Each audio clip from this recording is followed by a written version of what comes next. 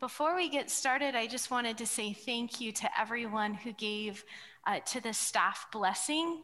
We're so blessed. So thank you very much. We just appreciate you. We love you. It's a privilege to serve you. I wanted to take a minute to recognize too our elders. So I thank you for recognizing us as staff. That was Monica, Tom Singer, Stanley Dahl, and I. But if our elders could please stand. The ones that are here, we have Steve, Crystal, Leslie, Kay, Aaron, and then I know we also have Mike Bueller, who's probably online. I just wanted to take a minute just to say thank you to you all because you've been serving through a crazy year of lots of stressful changes and decisions, and it's just been intense. So thank you. Thank you for being generous with your time and resources. They've been available to care, be protective of, and support this church body. And we've spent a lot of time in prayer and study. And there's really very much a sense that they're helping us carry the weight of leadership, even behind the scenes, things we all might not see, they're helping carry that weight. And I'm just so appreciative of that. Aaron spoke last week about taking inventory of 2020 and looking at what remains of value. It was really good. I recommend you listen to it. Jesus is the builder, farmer, rock, and bread. And he read this scripture from Matthew 7. Anyone who listens to my teaching and follows it is wise, like a person who builds a house on solid rock. Though the rain comes in torrents and the floodwaters rise and the winds beat against the house, it won't collapse because it is built on bedrock. Just so, such an encouraging and foundational scripture that we would be built on the rock of Jesus Christ. Jesus builds his church and we build our lives. He builds us, but we also center and put our lives and focus our lives and anchor ourselves in Jesus. So for the next several weeks, we're going to be really focusing on Jesus, all the things Jesus, the sayings, the doings, the comings and goings, the stories, and today specifically, the heart of Jesus. Last week, Aaron said, who is Jesus? Would the real Jesus please stand? And he talked about different types of Jesus. Over Christmas break, my niece Lydia had us playing this game of charades that was so fun and so different. But at one point in the game, we were actually playing with sheets over our heads. So imagine trying to guess what's happening behind that sheet in a game of charades when there's a sheet over your heads. And I think sometimes when we look at Jesus, we're like, what is he doing? What is that? Is he reading a book? Is he tying a shoe? What is Jesus doing? Sometimes it can feel that way. When I was in real estate, I had a client who was a plumber. He was a buyer. I worked with him a lot. I really liked him on this particular incident. We were going through a home and we got back in the car, him and his wife and I, and he's like, we can't buy that house. And I said, well, why not? And he said, well, the accountant was there. And I was like, what accountant? I didn't see anyone in the house. And he said, the accountant. I said, no, what do you mean? He said, whenever I see a picture on the wall of Jesus, I call him the accountant. I thought, I haven't heard that one yet. I haven't heard of Jesus as the accountant. And every time, this is a little real estate plug for you. This is why they tell you to depersonalize your house. Because if he saw any picture of Jesus, he was like, I'm out of there. The accountant was there. After a few more houses, I looked at him and I said, listen. I said, I know the accountant. And he's not like that. He doesn't keep a list of debits and credits. I know, hallelujah. He has mercy on us. He's not judging us by our debits and credits. Anyways, I really love that client, and it became a running joke. You need to get to know the accountant. Today, I want to talk a little bit about Jesus. What's so wonderful about Jesus is he's not behind a sheet. He's not disguised as an accountant. He tells us exactly who he is and what's on his heart. And that's what we're going to explore for the next few weeks. He tells us exactly what motivates his heart.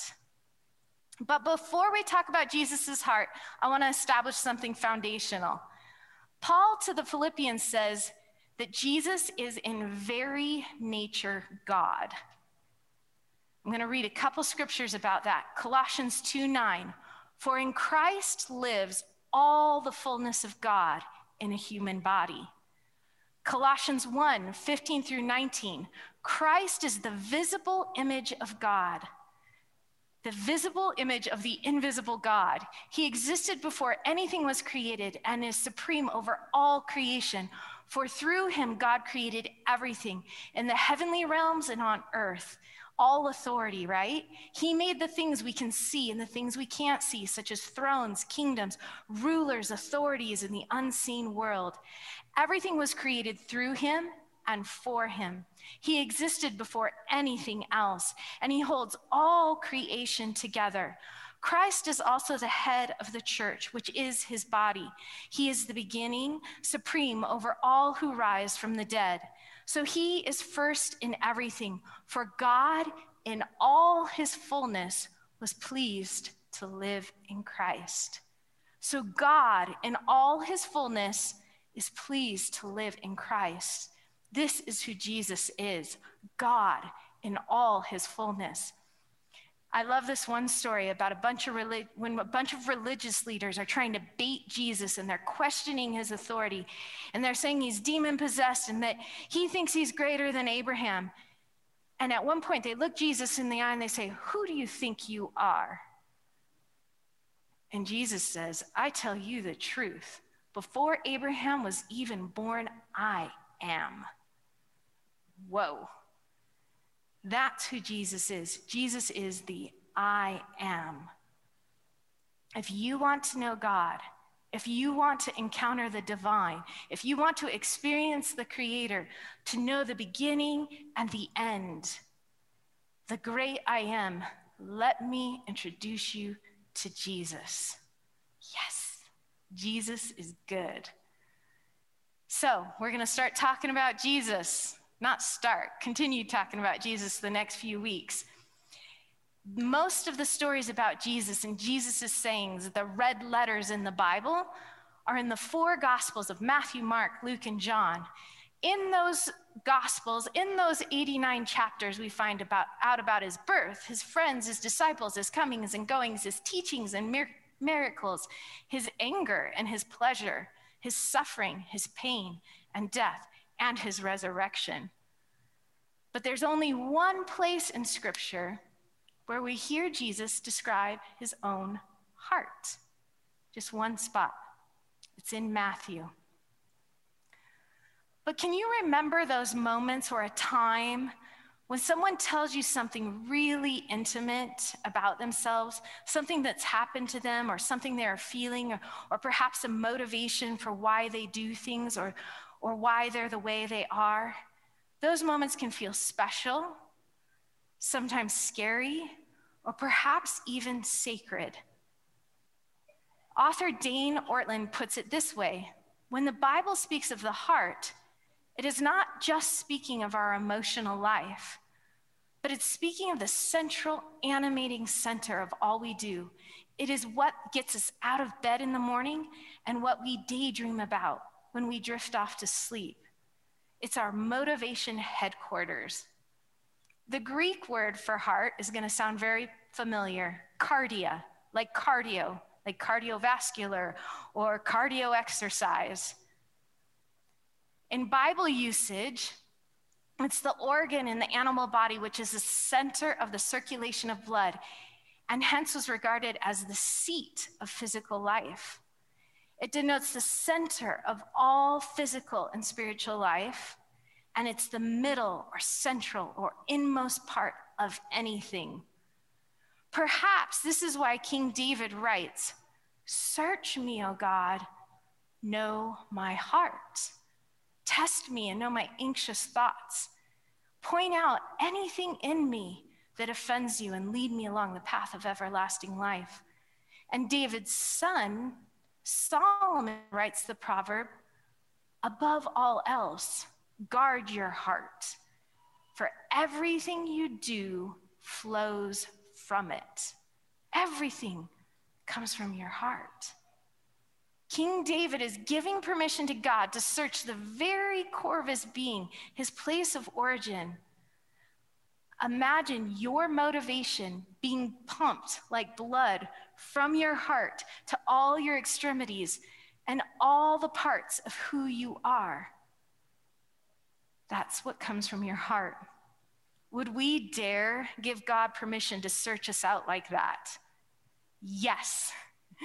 God is faithful and kind and tender with our hearts. So Jesus, God, opens himself up and reveals to us what his heart is like. Jesus shares with us what gets him up in the morning and what he dreams about. Jesus spells out for us the motivation that pumps through his heart and into his body. And remember, who is his body? We are his body. Matthew 11, 28 through 29. Here it is. Come to me, all you who labor and are heavy laden, and I will give you rest. Take my yoke upon you and learn from me, for I am gentle and lowly in heart, and you will find rest for your souls. Other translations say his heart is gentle and humble and gentle, humble, easy to please, mild and meek, gentle and lowly in heart. Remember Colossians, the visible image of the invisible God, the one who created before anything else, the one who's supreme, the one who made thrones, kingdoms, rulers, authorities, the one who existed before anything else, the one who holds all creation together, the one who is head of the church, which is his body, the one supreme who over all who rise from the dead, the one first in everything, the one who is God in his fullest, is gentle and lowly in heart? Yes. Isn't it beautiful? We're not talking about a God who's trigger happy, harsh, or reactionary, or easily exasperated. We're talking about a God who is more likely to open arms than point fingers. This is Jesus, the very nature of God. The heart of Jesus, the motivation center, is gentle and lowly, meek and mild, gentle and humble. Now, don't get me wrong. I'm sure you're all hearing all those other scriptures. I'm not talking about an anemic, passive, weak Jesus. The same Matthew who records that Jesus says his heart is gentle and lowly also records Jesus' scathing woes to the Pharisees, or his cursing of the fig tree, or the time he drives out the money changers in the temple. I'm not talking about a weak God. I'm talking about the motivation of Jesus' heart. At a gut level, I'm gentle and lowly in heart. The same word for gentle is used in Matthew 5:5, where it says the meek will inherit the earth. Or in Matthew 21:5, that quotes the prophet Zechariah, the king is coming to you humble and riding on a donkey. Let's look at some definitions for meek. Enduring injury with patience and without resentment. Quiet, gentle, and not willing to argue or express your opinions in a forceful way. Humbly patient or quiet in nature. The next one, bridled power. I don't know where I heard this, but I heard this definition for meekness ages ago, and it's in my head, but I don't know who to quote. And it's bridled power. And the image that came with it was of this big, powerful, majestic horse that is restrained and controlled with just the simple touch of the reins with a bridle. Isn't it beautiful? And the word lowly overlaps with gentle. It's the same word twice. Jesus is emphasizing his point. My heart isn't just gentle, it's also lowly. In biblical usage, I use Strong's Concordance a lot for all of this, in Blue Letter Bible, if you're curious where I get this information. It's generally translated humble. James 4:6, God opposes the proud, but gives grace to the humble. This is another example of how that word is used. Mary's song that she sang, she said, God exalts those of humble estate. And Paul encourages us as believers not to be proud, but be willing to associate with people of low position. It's position or status of low degree. This is who Jesus is. He's not hoity-toity. The God we worship is real. We can touch him, we can handle him, we can connect with him. Humility and meekness course from his heart through his body, and his heart should beat through us. Remember, Jesus is the vine. We'll probably talk about that later, but Jesus is the vine and we are the branches. His blood, his heart should flow through us. We love superhero stories, don't we? Those Avengers, those Marvels, those, I don't know. Forgive me if I just crossed groups. But it's always about ordinary teenagers with pimples and problems who are bestowed extraordinary strength or X-ray vision or the ability to be invisible. Think about Spider-Man, Superman, or video games. Think about video games. Every time you reach a new level in a video game, some kind of power or gift is unlocked, right? You get more lives, more tools, more ammunition, right? In a video game. But that's not Jesus's way. It's not how the kingdom works. Jesus's way is gentle and lowly. He doesn't become a superpower. Philippians 2:7. He makes himself nothing, taking the very nature of a servant, being made in human likeness. I love Hebrews 5:2. The whole book of Hebrews compares Jesus to a high priest and calls Jesus the ultimate final high priest, so we would never need another high priest again. And speaking about high priests, it says the high priest is able to deal gently with those who are ignorant and going astray, since he himself is subject to weakness. It's incredible. Jesus identifies with us in our low estate, in our weakness, in our struggles, in our problems. Ephesians 5:1, therefore be imitators of God as beloved children and walk in love, as Christ loved us and gave himself up for us, a fragrant offering and sacrifice to others, to God. I read that a couple weeks ago, but I wanted to read it again. We are to imitate Jesus and walk in that same humility.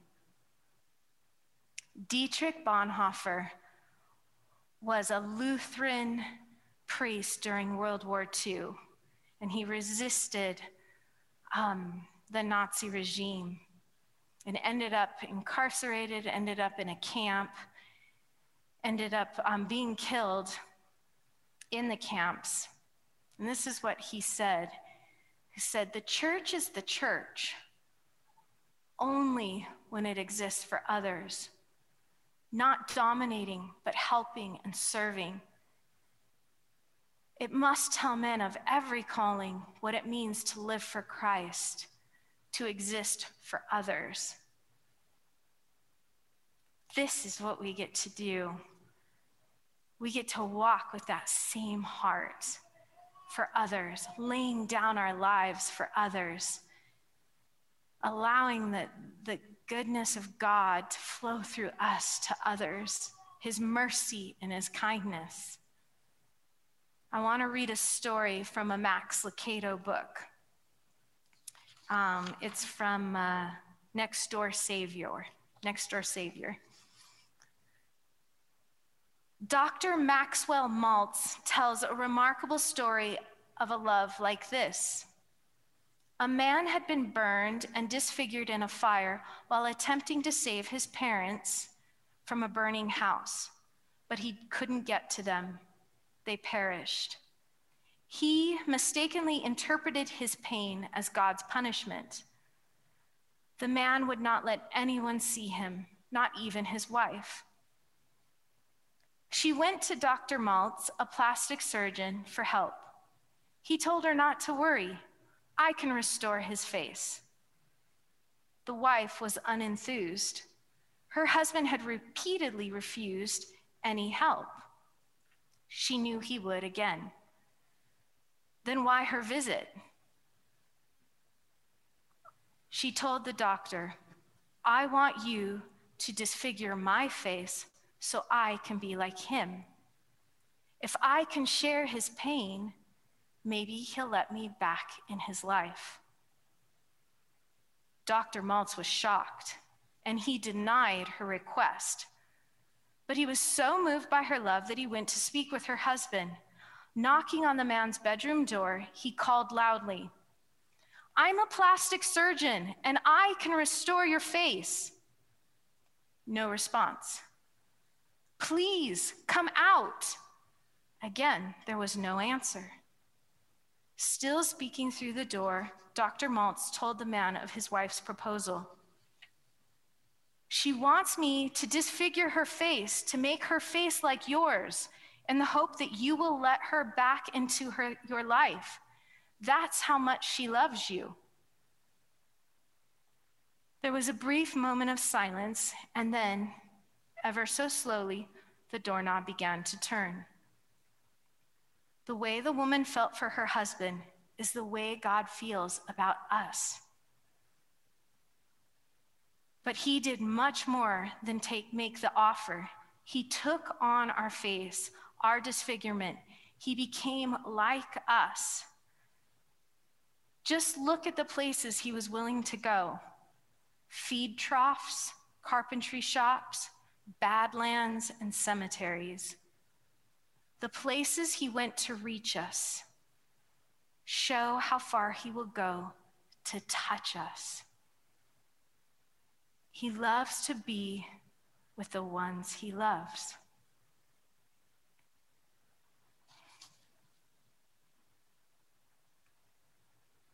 Jesus, you're so beautiful.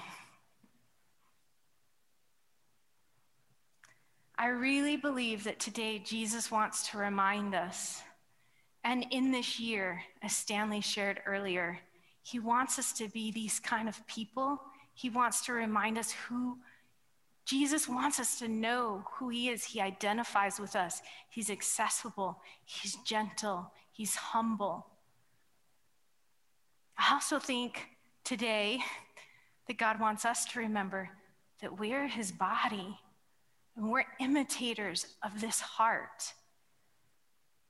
We should have the heart of Jesus, gentle and lowly, coursing through our veins for others. We are so blessed by a Savior who has reached out for us this way. We are blessed to be that blessing to others in our homes, in our land, and in the nations. Let's stand and pray. I just want to read that scripture one more time, Matthew 11:28 through 29. Jesus' words, "Come to me, all you who labor and are heavy laden." Or another word is for those of you who have burdens. Come to me, all of you who are labor and have heavy burdens, and I will give you rest. Take my yoke upon you and learn from me, for I am gentle and lowly in heart. When you do this, you will find rest for your souls. So, Jesus, we just pray today. Thank you for loving us. Thank you for coming to be like us. Thank you for coming to our humble estate. Thank you for identifying with me and my weaknesses and my sin and my struggles and my pain and my trouble and my joy. Thank you for being with me. Thank you for being with us. Thank you for being with the world right now. We are in such a place of chaos and angst and turmoil. And yet you are here wanting to touch us and be touched. Thank you for your heart for us. We just say today, we receive your heart. We open our doors to you. We open our lives to you and say, we take your yoke upon us.